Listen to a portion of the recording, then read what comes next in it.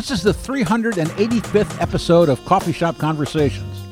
That's a lot of talking, and not all of it by me. Next week, KMHD's head honcho Matt Fleeger will be here, and the following week, Nicole Lane, ace publicist, will visit the Café. Today, writer Larry Colton is sitting across from me. He has authored 6 books, was the founder of Wordstock, now known as the Portland Book Festival. He was also a pitcher for the Philadelphia Phillies and the beloved Portland Mavericks. What, no music?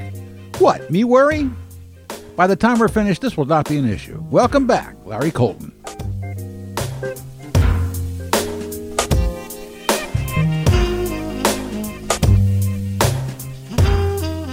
Well, you know, I'm so happy that since this is a music podcast, that could get somebody of your caliber, Michael Bolton. Well, you could pick somebody better than Michael Bolton. Well, it rhymes with Colton. Oh, okay. I once made the mistake of buying a Michael Bolton CD. No, it was a Kenny G CD. What's the difference? What? What's the difference? For my wife, and it was, well, she left me, so there you go. There you go. If you bought one for me, I'd leave you. Well, I thought, I didn't know. That's funny. Well, yes, we do have people who are not in the music field. Have you ever played a musical instrument?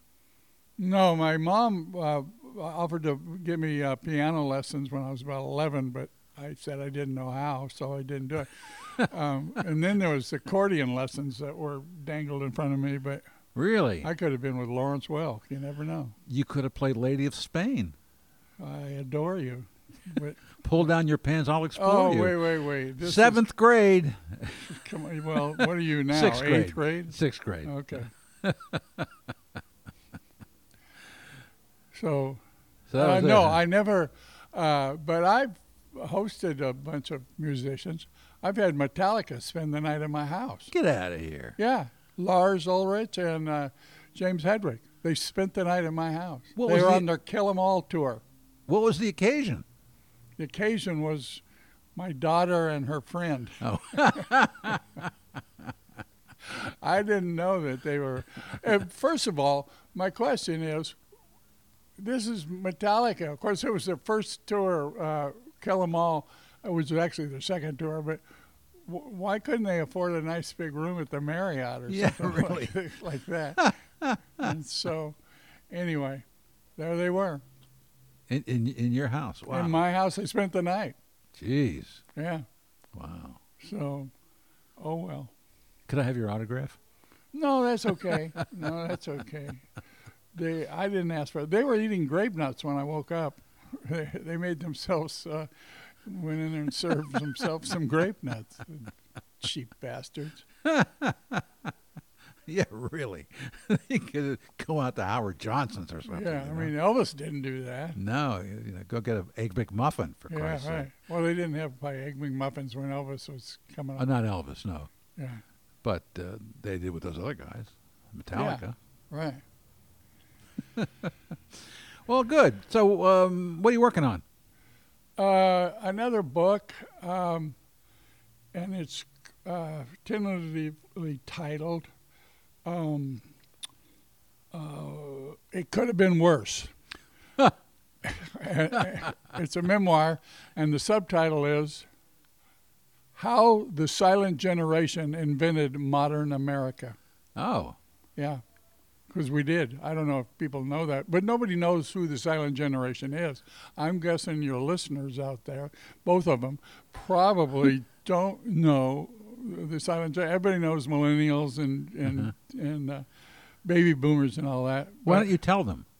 Well, we're from 1928 to 1945 birth date, and so we're between the baby boomers and the greatest generation. Yeah. But the name Silent Generation started because of an article in Time magazine. This is way before they started naming generations. Yeah. And they wrote an article about the younger generation, and they said that we were unmotivated, didn't care about it. They really put us down, and they named us the Silent Generation in this article, and it stuck when they started naming things. But we are, it's the worst named generation of them all. because we are the loudest generation. We are the 60s generation. We invented rock and roll. We invented to protest the war, the civil rights. Martin Luther King, Muhammad Ali are of our generation. Don't boomers get credit for that? No, they try to, but no, they don't. We did it. I'm sorry. Look it up or read my book. I sort of agree, but not completely, because I could walk off of this damn podcast right now unless you say I agree 100% with you. Why am I going to be here to be badgered like this? I agree with Michael Bolton. Oh no, Kenny G. I'm sorry, I got it mixed up. No, I got it mixed up with you. Oh, okay. Anyway, well, that's interesting because we were both there. Yeah. And, I marched in all those demonstrations. I got arrested in for all those activities. Now I was born in '46. I'm on the edge. No, you're not. You're a boomer. You're not. I'm sorry to break the news to you, but you've been passing yourself off as silent generation. No. You didn't know, because nobody even knows what the silent generation is until my book's coming along, and I'm going to inform the people. That's my job. And so, 46. No, you're the cutting edge of the boomers. So that's probably why you're all up in arms, because you're saying that we're taking the boomers. No. I have 2 daughters. They're Gen Xers. Yeah. Yeah. What they're good for, I don't know. My daughters are good for stuff, but as a collective whole, I don't know. Maybe because they had Prince or somebody like that. I don't know. Boomers got a bad rap. They got bad because of Trump. Yeah. Well, we now have our first. Biden is the first silent generation, but there's been a couple of boomers. There was Trump and George W. and Obama and Clinton. Yeah. Yeah. So we finally stepped to the plate with the great Joseph Bush. No, not Bush. Excuse me, Biden. Biden. Whatever. Yeah. So what is the book about, though? Well, okay, the book is about. It's a memoir, so therefore it would be about me. Good. But I weave in, and I pick 40 people from the silent generation, famous people like Muhammad Ali or Elvis is another one, or Gloria Steinem. And so I have how their lives impacted me and the generation. So I weave my story into their story. Some of them I met personally, and some of them are just, how they, John Lewis is another example. I see by the red light on your little meter, have we lost all this? Am I going to have to recreate this? No, not at all. Okay. Not at all. That means it's recording. Oh, good. I was just checking the battery level. Right. This is one of the lowest tech places I've ever had the pleasure of talking at. If you looked under that black Mariah there. Black Mamba. There's a new Black Mamba. No, they call him a light-skinned Mamba. He plays for somebody. I heard him say that on the NBA announcing gig last night. Call him a light-skinned Mamba. Okay, who is the most impactful of your generation to you? To me personally? Yeah. Oh, so John Lewis. Okay. I would say perhaps when I was in college, I was going to be a ball player, so I wasn't really that academically or intellectually inquisitive. Yeah. But I had to write a paper. I wrote a paper on the Student Nonviolent Coordinating Committee, SNCC. SNCC, yeah. And Stokely Carmichael. No. Oh, well, later on, but John Lewis was the original executive director. He was also on the Freedom Rider buses and got his head bashed in. He was arrested 45 times. But I wrote a letter to him, and he wrote me back. And so he was like 23 at the time.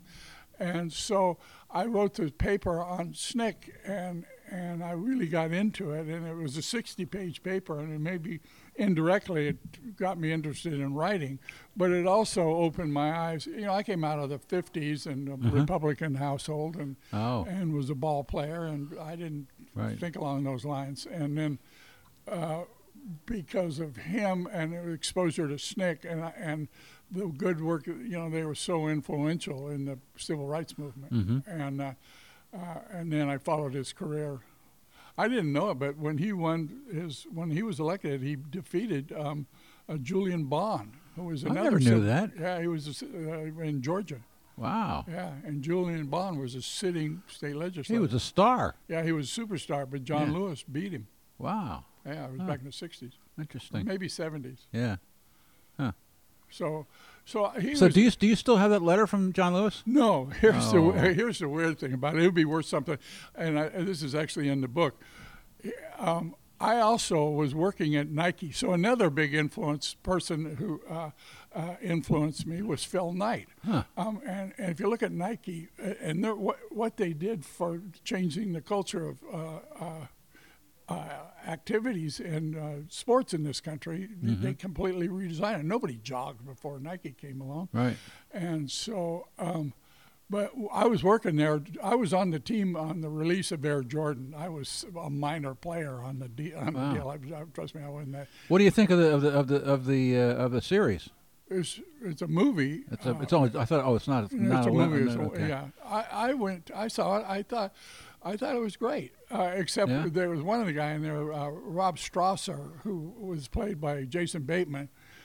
Rob Strasser was a big tub of goo and a butt, and so Jason Bateman didn't play him that way. But I thought overall it was good. I mean, but I had a pair of original Air Jordans.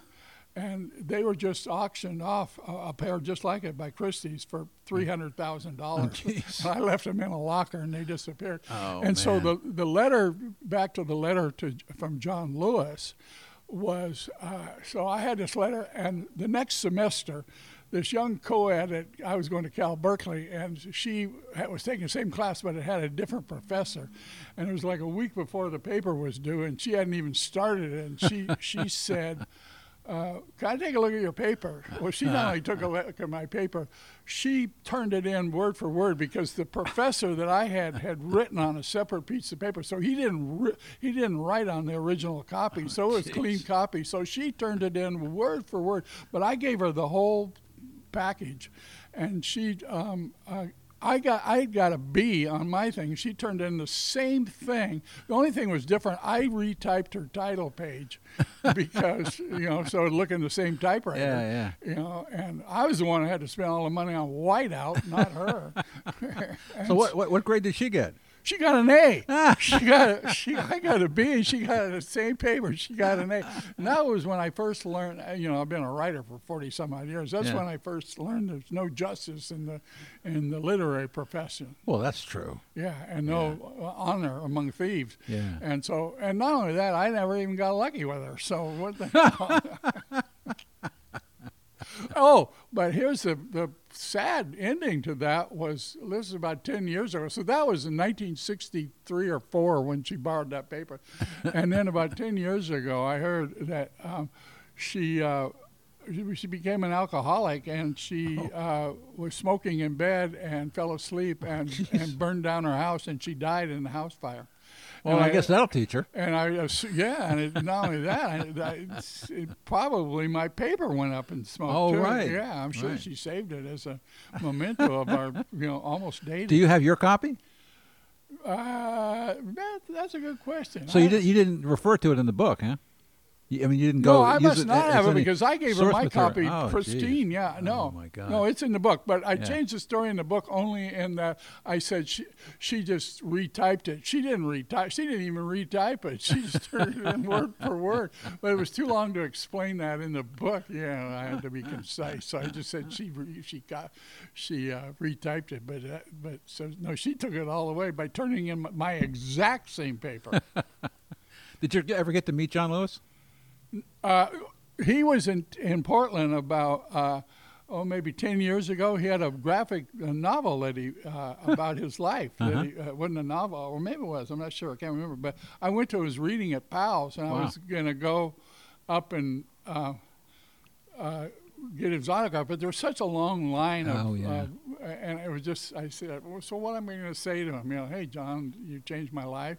He did change my life. I mean, him and the SNCC. And so, but it was like the same time I was out at Heron Lakes golf course, and I was with a guy, Paul Linman, used to be a broadcaster here in town. And he did the exploding whale story. Yeah, didn't he? He's Mr. Exploding Whale. His license plate says whale on it. He's got one of those personalized deals. He's got a lot of mileage out of that. And so anyway, we're in the clubhouse there at Heron Lake, such as it is, and he said, "Look, there's Sandy Koufax." And I go, "No, Sandy Koufax wouldn't be golfing at Heron Lakes in North Portland." And I went out, and sure enough, it was Sandy Koufax. Wow. He was there, and he was going to get a bucket of balls, put his token in, get a bucket of ball. And so Paul Linman goes up and says, "Oh, Mr. Koufax, I'm such an honor to meet you." And I'm standing off to the side. And so for your listeners out there, again, both of them, Koufax is probably the greatest pitcher ever lived, and I pitched in the big leagues for a grand total of one game. Yes. One game. Yeah. So what was I going to do? So I was saying, go up to Sandy Koufax. "Hey, Sandy, you and I are part of the same fraternity. I pitched in the big leagues, too. And like you, I'm averaging a strikeout an inning. I am. 2 and 2. And so I just stood there and just, and I didn't even go shake his hand because it felt so ridiculous. You know what his last game was? No, I don't know. 66 World Series. Palmer beat him in the. You would bring up some stupid Orioles story. Yeah. Yeah, right. Who cares? They swept the Dodgers in that series. Four games. Well, the Orioles had one of the greatest pitching staffs of all time. That's right.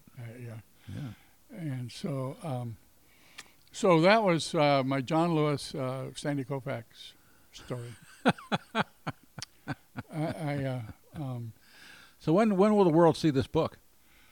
Oh, probably at least a year. I'm Really? close to being finished. I'm very close to being finished. But what does that mean? Close to being finished? Well, it means I got to go over the editors and that kind of stuff, and there's some things I haven't quite finished. Just my connection to certain people. I've got my story is all written, but I have to tie it into. I mean, what ties it together is the connection to the silent generation, and I figure my story is not fancy enough that I got to bring in these celebrities, and so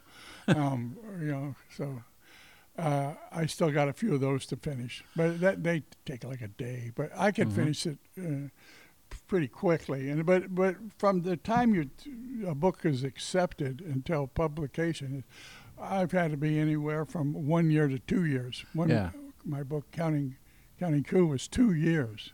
I had to sit there and wait for it to come out. Wow. So it just depends on what else they got in the hopper and or how much they want to. Publicity they want to put to it, or who knows. Those are executive decisions that they don't consult with me on. Well, you give them this podcast and see if they want how much they want to do.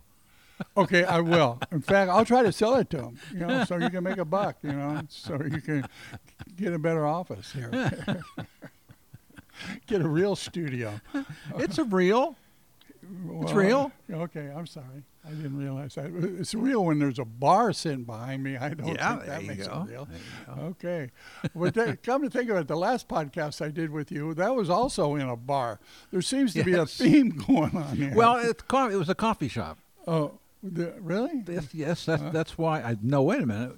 Maybe that was at... it was down in North Portland somewhere. Catfish Lou's.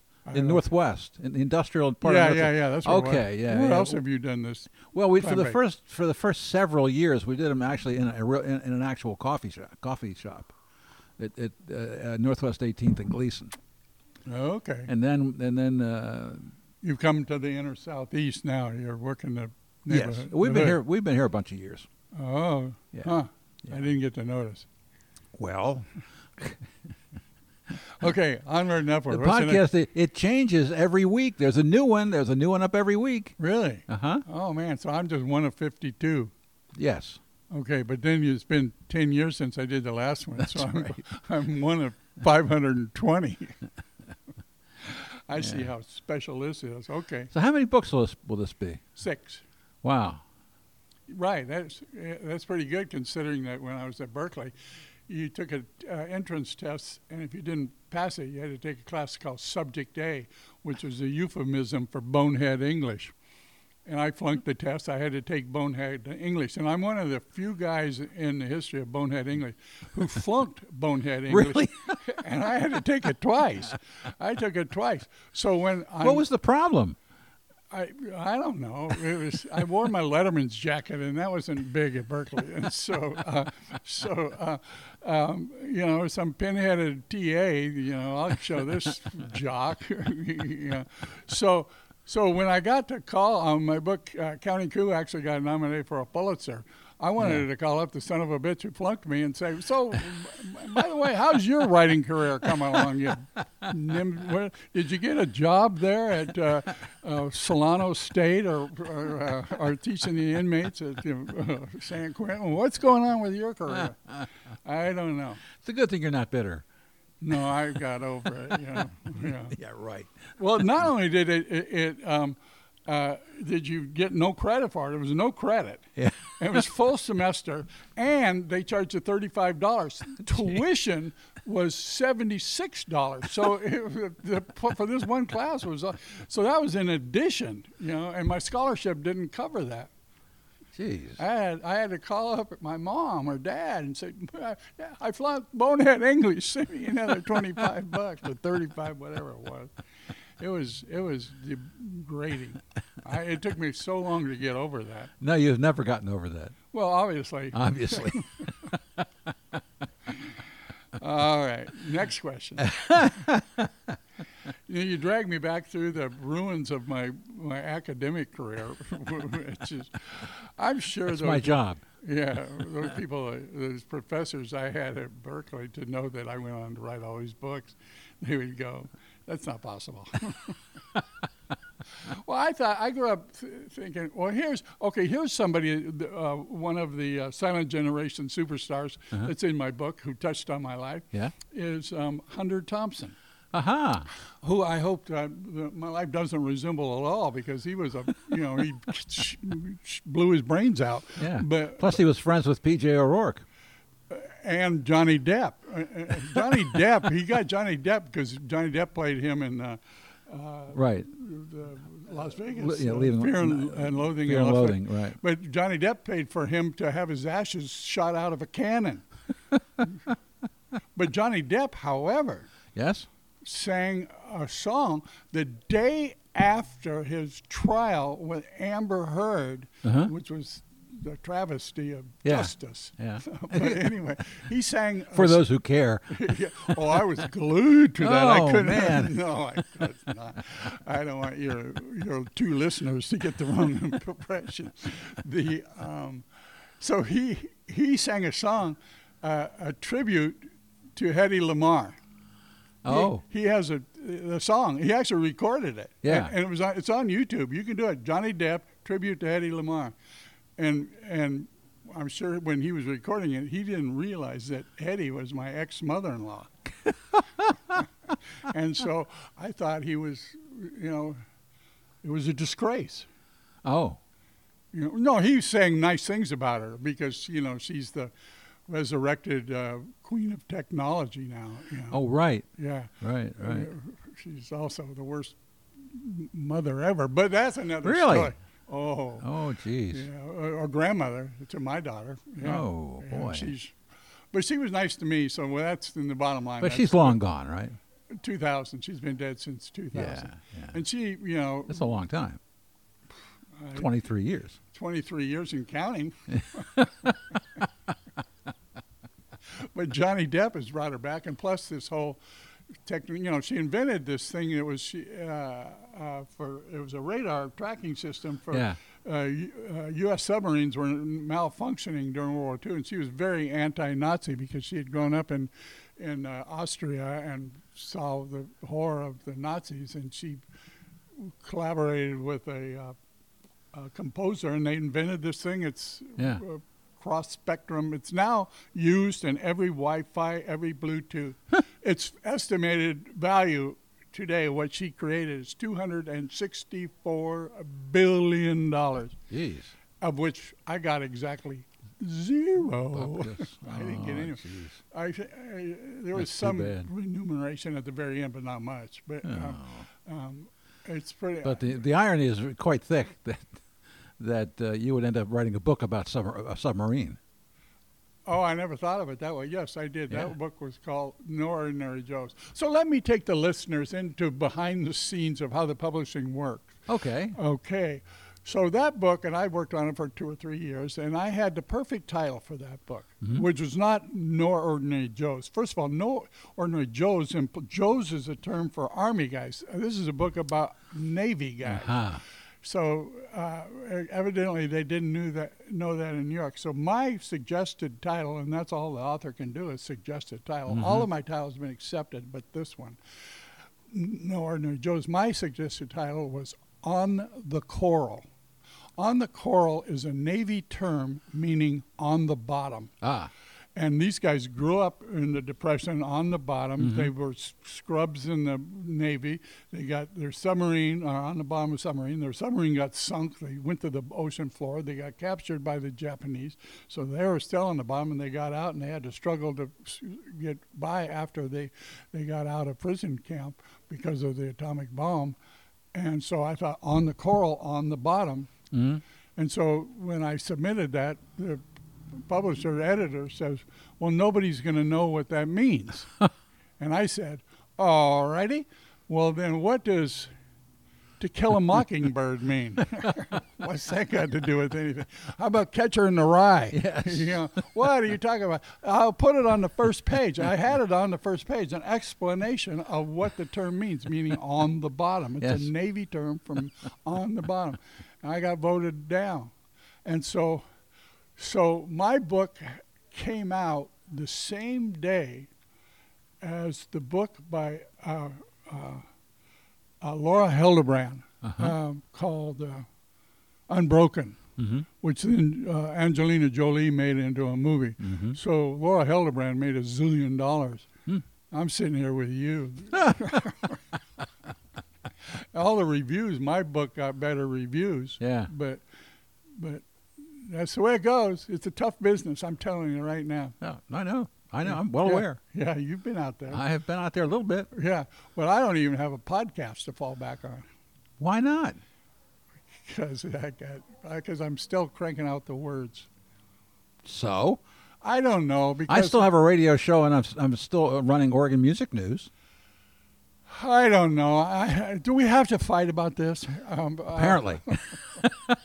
I don't know. I don't know how to turn on my computer, let alone run a podcast. I mean, that big fancy thing you got and all this equipment here. I don't want to do that. It was scheduling somebody in. What if they didn't show up? Well, you can hire people to do that. Right. If there's money around. Yeah. How do you make money in a podcast? You get like iHeartRadio to back it. Oh, really? Yeah. It's do they back you? No, nobody backs me. Right, because we would have a better. Right. I at least got a free cup of coffee out of them, so that's right. A good deal. Yeah, so I appreciate it. You're welcome. And the parking was free. That's right. Right. Yeah. Even though I went across the street, I couldn't tell where this was. You didn't park right in front, so you're not worried. You're not worried about cars who are. I'm around the corner. You're not worried about cars coming down, 55 miles an hour on Powell, just swerving and smashing into your car like I am. No, I have a high-end car too. Oh, do you? Well, if you call it 2003 BMW a high-end car. Yeah, it's high-end to me because I upgraded from a 2002 Honda. Well, I have a 2001 Taurus. Oh, my God. Hang on to that thing because someday it's not going to be worth anything. It isn't worth anything. No, but it's a Taurus. Yeah. All right. So those were very popular. With whom? People who like Fords. Oh yeah, there's a group out there that likes them. You remember Tennessee Ernie Ford? Oh yeah, sure. 16, I remember when I was a kid. 16 tons. Yes, when I was a kid. Yeah. When I was a kid, the first time I realized what advertising, the impact of advertising, and how it can change things. He was a guest on the Dinah Shore Show. I remember this as a kid. Really? Guest on the Dinah Shore Show. Dinah Shore was famous for singing "See the USA in Your Chevrolet." Yeah, right. And so Tennessee Ernie Ford, and every time they introduced him or talked about him, they had to call him Tennessee Ernie Chevrolet. It's the truth. Okay. It's the truth. Well, I'll never forget that. Yeah. Well, it's like you remember when these times when you first realized how stupid adults were. Really? Yeah. I guess I turned that around. Well, I mean, I realize how stupid I am. Oh, man, really? Yeah. How did you come to that conclusion? I listen to myself. Oh, wow. So if you can't listen to, who else is out there? Those two people. I want to meet them. We'll have a party someday. We can do it right here at the Café Artichoke, and we can all gather. You can get a table for 4 here, can't you? I can get everybody in. You got a lot of clout around here. Yeah, I'm man. sure. Let me tell you. Okay. Okay, so are you looking forward to this as much as the other books? Yeah. Is there something special about this book? Yeah, because it could be my last book. I'm 104 years old now. Oh, you don't look it. I know. 94 drugs, maybe. you know, what the hell? I had a clean life. I've poured a lot of heart, and it's changed so much from when I started. Really? Oh, yeah. I started off, it was going to be me. I wrote a book called Goat Brothers, which was about myself and 4 guys I went to Cal with, fraternity brothers at Cal before fraternities went under. Or I think they're back. But anyway, and it did well. And so I was going to do the same thing, but I was going to do about 4 women I went to high school with. And I found the 4 women, and I spent 2 years interviewing them and writing about them. And then one of the women, she threatened me with lawsuits, even though she hadn't read a word that I had written. But and I'll tell you in a minute why she was threatening me with lawsuits. But I submitted just a sample of it and my agent and basically everybody said, no, I don't like this. First of all, a man writing about women, what could go wrong there? And so, and a couple of them. Well, it's like Sean Levy with his book about female comedians. Really? People said the same thing. Yeah. And so it was like, when they read it, so it was my part was so there was 5 stories, mine and the 4 women, and the people who read it were saying, well, yours, I find your story more interesting. Get rid of the women. and these are all women that told me that. And so, or maybe they just thought I was out of my comfort zone writing about women. But I didn't think so. I mean, I wasn't making any political correctness things. I was just telling their stories. Right. That's all I was doing is recounting. I wasn't making moral judgments on them. And so, but one of the women, I can tell you this now because she's not in the book and it's not done. She really led a pretty pedestrian life, but she had a thing when she was in her 30s. She and her husband, they're living in, let's just call it Santa Rosa, for example. And so her husband started having an affair with the next door neighbor. Yes. And so the women, when I was writing about it, she said, well, I'm going to have an affair with the next door neighbor's husband. So they were having an affair with their next door neighbors. And then they eventually did a wife swap. Oh, geez. Yeah, right. Those ball players. Yeah, but not as glamorous. But and then plus she mixed in a threesome with another couple down the street. At one point, she had slept with 4 people in her life, and they all lived on the same block. So I thought, well, that's a good part. You know, it's hard to build a whole book around that, but I was trying, you know. But she told me that, and she maybe had a couple glasses of wine when she told me. But sounds more like a series on Bravo. Yeah, or something like that. Yeah, but like MILF Manor. Oh, one okay. of those kinds of things. I haven't watched that one, but I'm take your word for it. So Take my word for it. yeah. So anyway, so she started saying, she told it to me, and I have it on tape. I mean, multiple times. Really? Yeah, multiple times. With details? With details. Oh yeah, right. Well, not totally graphic, but yeah, it was the best sex she ever had. And so. And she was worried that her husband, their ex-husband, who's still the father of her 2 kids, I don't know. And she started threatening me with lawsuits, and so I just said, well, I got a way to settle this. You're out of the book. Yes. But then I had to cut a net. Anyway, it's down to me, just me. Started with 5, and now it's me. But I brought in 40 superstars. Yeah. I got Tina Turner. Really? Oh man. She had a big impact. I went and saw her in 1965. She appeared at Ciro's on Hollywood on Sunset Boulevard in L.A. With Ike, and I was like, "Are you kidding me?" Nobody's like that. Because I was used to watching Dinah Shore or Dora or Alice Lawn from the Lawrence Welk Show, or people who stand there with their little lace collars and didn't move. I remember walking home, buying her single, Ike and Tina's single, I Think It's Going to Work Out. I remember walking home, clutching it with 2 hands, and not being able to make my feet go fast enough to get home and play it. Oh, yeah. She's a marvel. I mean, and that was 60. She still holds the record for the largest audience for a single performance. It was 165,000 people in Rio de Janeiro. Woo! Yeah. See, I'm a veritable walking. You are useless information. Yeah. But if it's about the people that I've written about. Yeah. And because Tina Turner she predated, Madonna and Beyonce and everybody. Everybody. And except Eartha Kitt. Yeah, but Eartha Kitt was a torch singer. She wasn't flying around the stage like Tina Turner was. No, she was, but she was. But Eartha Kitt was probably. But Eartha Kitt is probably from the greatest generation. I spent a day with her. Well, it was really? fabulous. My God, yeah. There was no TV story, but still.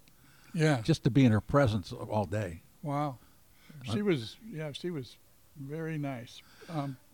Yes. So Tina Turner. I Want to Be Evil. What a great song. He opened me up to a new world, but not just me. I mean, she redesigned female performers. I saw her in 1969, the winter of '69, and she was at the Forum in L.A., which had just opened, and she was still with Ike, and they were the opening act for the Rolling Stones. Yeah.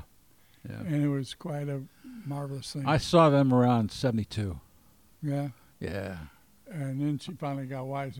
But she also, here's another thing that Tina Turner did. I mean, she was very public about how she'd been a battered woman. Sure. And she came out front. And at that time, that wasn't publicized so much out there. And she really announced that and became a spokesperson for abused women. Yes, and also ended up a millionaire. She's very much. Well, she married a rich guy too. After Tina, they live over in Switzerland now. Yeah, she hadn't performed in quite a while. Oh, I know. But no, she was an amazing person, and she started in St. Louis, but she grew up in Tennessee. Nutbush City Limits. Yeah, that's a song she sang. Yeah. Yeah. I played that on the radio many, many times. Right. Matter of fact, when I play Ike and Tina on the radio, I back announce it as Tina and Ike. Oh, that's good. Yeah. Oh yeah. So she went to see with her sister. She was like 14. She went to East St. Louis, which was where the happening nightclubs in that area were. Yeah. Chuck Berry. But she saw Ike. Yeah. And she got mesmerized by him and ended up, she just asked if she could sing along after watching him for a while. Yeah. They let her up on stage and she ripped it up. And Annie Mae Bullock. That's it. You do know some stuff. Oh, yeah. How do you know? Yeah, and I thought I was the only person. Yeah, Annie Mae Bullock. Yeah. What's the name of her sister who she went to see? I can't remember now myself. Oh, Don't ask a question if you don't know the answer. Yeah, really. Yeah, okay. I did know the answer. It's in my book. Yeah. Yeah, I can't remember everything. Yeah, I plagiarized it. So, yeah, it's been fun. Examining the lives of, whether it be John Lewis or Tina. That Turner. book sounds like a winner to me. I think it is. Yeah. We'll see. It remains to be seen. But it touches on. Well, first of all, there's a book that was in the New York Times this weekend called Generations. But it's more about the millennials and the Gen Xers. Yes. And who wants to read? What a sour bunch of people. I'm assuming that your two readers are not millennials or Gen Xers, so I'm going to say, who cares? I have a wide, diverse audience. Okay, I'm sure you do. Both of them. You have a left-hander and a right-hander? Yeah. Call in from the bullpen? Okay. All right. What else do you want to know about baseball? I want to know if the Orioles are going to win the World Series. No, the answer is we don't know. They won't, but they're going to give a spirited run. So, Yes. I mean, considering where they were 2 years ago, is that me? That's your phone. Oh, my God. It's probably my banker. Probably.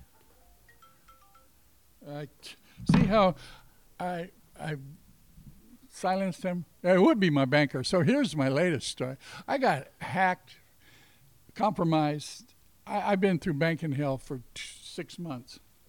Literally. I've had to change accounts so many times. Oh, jeez. I was standing in my line of Fred Meyer's with my new bank card yesterday. I got rejected. The whole line's waiting for me. And God. it's unbelievable how bad they are. But I got the guy's phone number. I'm going to call him up and say, my banker got it for me. Because this guy, he lives in Florida. He called up. First of all, I think there was a guy from Pakistan or somewhere, and he called. But now it's down to this guy in Florida who's young, and he tried to disguise himself as an old guy like me. And the banker knew, because the banker's dealt with me a million times. And but he got his phone number, and he gave me the phone number, and I'm going to call him up and say, this is Special Agent Barrington from the FBI. And it's scary stuff. Anyway, so, but he's made my life miserable. Well, I'm sorry. And then now, for the last hour, I've made your life miserable. No, not really. It's been an hour? It's been I got so much more to say. 41 minutes. In fact, I have a 1 o'clock appointment with my banker. That's why I got to get out of here. It's true, I do. Just to summarize all the horror. And this is my ex-banker because I had to change banks. Jeez. It's like an ex-banker. Is that like an ex-wife? No, I only have one ex-banker. That's a good one. That's a good one. Well, I got a bunch of them. I've just been saving that for you, Tom. I got more ex-wives than you do. How many do you have? 4. Oh, you do? Yeah. You're a scallywag. Yeah, I think I maxed out. Yeah, that's okay. They're all wonderful. Well, people. listen, before we go, is Wordstock still in existence in any way? Yes, it is. It's not Wordstock. It's like, What's it called? it's called Portland Book Festival. Here's the final. Because Wordstock that's too boomer. So when I came up with the idea, I was at a book festival in Fort Lauderdale, and a friend of mine named Richard Ben Kramer, one of the great writers of America, who wrote for Baltimore. Yes, indeed. The Sun. Yeah, he did. Won a Pulitzer for the Philadelphia Inquirer. But he and I were on a panel together, and he said, "You guys have a book festival in Portland?" And I go, "No, but maybe I'll start one and ruin my life." And so I did. But for a year while I was raising the money and getting it together and figuring out how to do a book festival, and I called it in my mind, I call it the Portland Book Festival. And I said, well, that is such a boring name. And so I was teaching teachers how to teach writing at the time, and I had a classroom of teachers. I says, if anybody can come up with a better name than the Portland Book Festival, I'll pay you $50. And one of the writers, actually it was a writer who was in there, Leanne Grable. Do you ever know Leanne Grable? No. You should have her on your podcast. She's a very interesting woman, a poet and many other things. Poets. Oh God. Oh yeah, she can rhyme. Poets. But no, she doesn't rhyme. She's a musician. Should never have a girlfriend poet ever. Well, that's too late for me. I'm not gonna. I got because they know too much. Well, they're too smart for guys like you and me. Well, but yeah. anyway, so she came up with Wordstock. Yes. It was her idea, and I paid her $50. That's more than Phil Knight paid the woman who designed the Nike swoosh. He only paid her $25.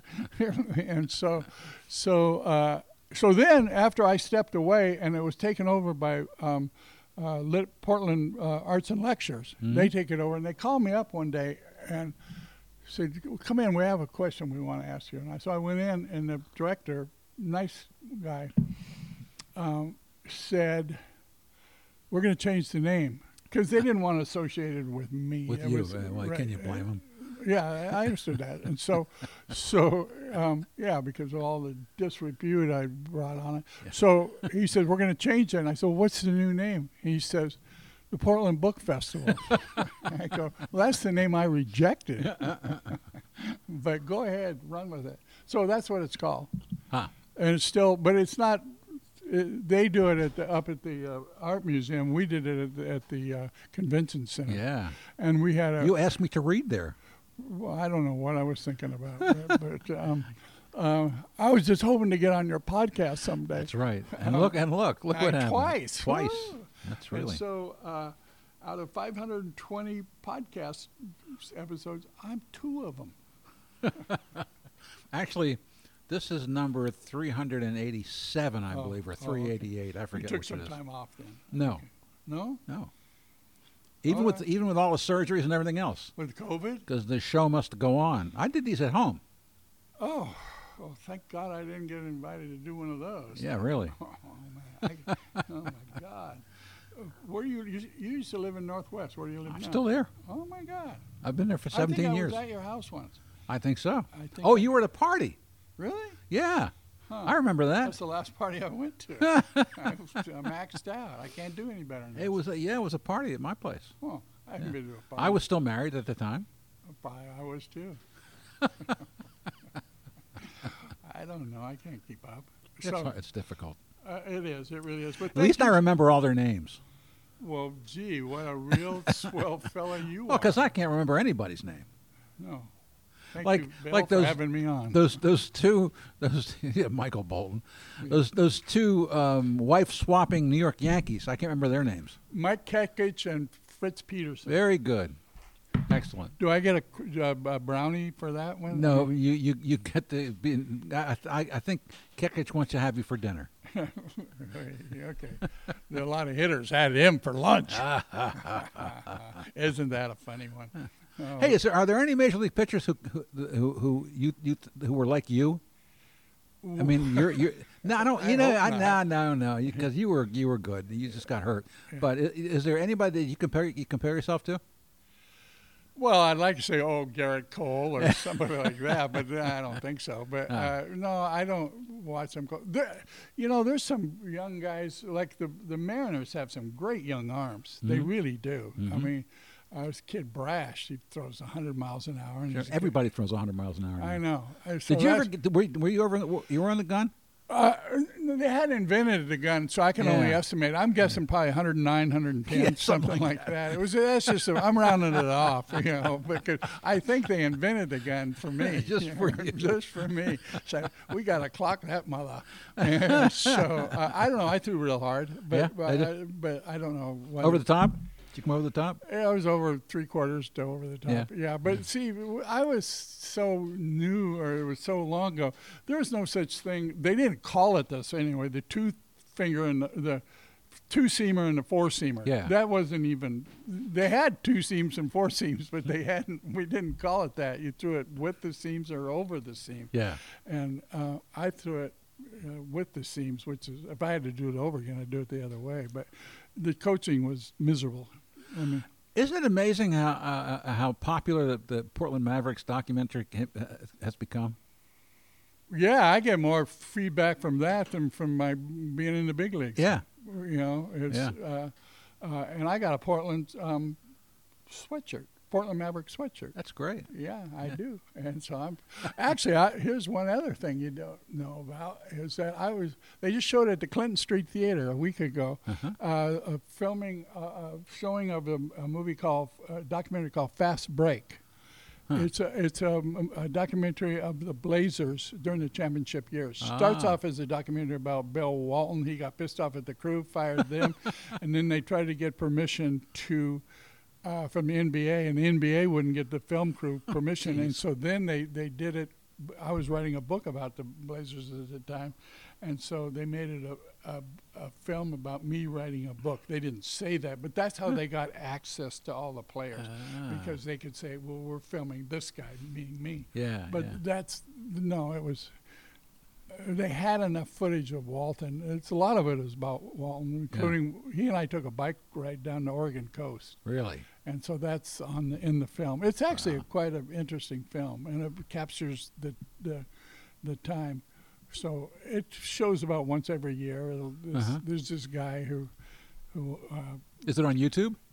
I doubt it. No, I don't think so. It's privately owned, and but I've done several. Like I did a appearance or a speaking thing about it the other day. Did you? Yeah, it was at the Clinton, and amazingly enough, the place was packed. Well, why not? Well, I don't know what they did to advertise it. I'm not sure. But no, I didn't see anything. Probably not, because if they really advertised it, it would draw. It's about the championship team. It really is. It captures all the winning in the locker room afterwards and everything. It's it's pretty cool. Wow. Well, Michael Bolton, I appreciate you coming here. Well, damn, it just happened to catch me while I'm on tour with the Geezer Tour. No, he wouldn't be a Geezer Tour yet. No, he's a zombie. He's a zombie. Really? Yeah. Didn't I see his name somewhere? Probably not. Michael Bolton. Anyway. No, but I told you at the beginning it wasn't Michael Bolton. And it's not John Bolton either. It was no. Whatever happened to him? But it was Kenny G. Yes. I just thought it was romantic music. I was just courting this woman at the time. I didn't give it to her when she was actually my wife. We were dating, and I was hard pressed for a birthday present. Kenny Gorlick. What, is that his real name? That's his real name. Is there anything you don't know? Yes, most things I don't know. All right. I just talk about the things that I can remember at the moment. moment. No wonder he goes by Kenny G rather than Kenny Gorlick. All right, well, let's end it, and we'll end it the way we always end these things with when I say, "That's entertainment." Oh, is that how you end it? Okay. All right. Thank you. Yeah.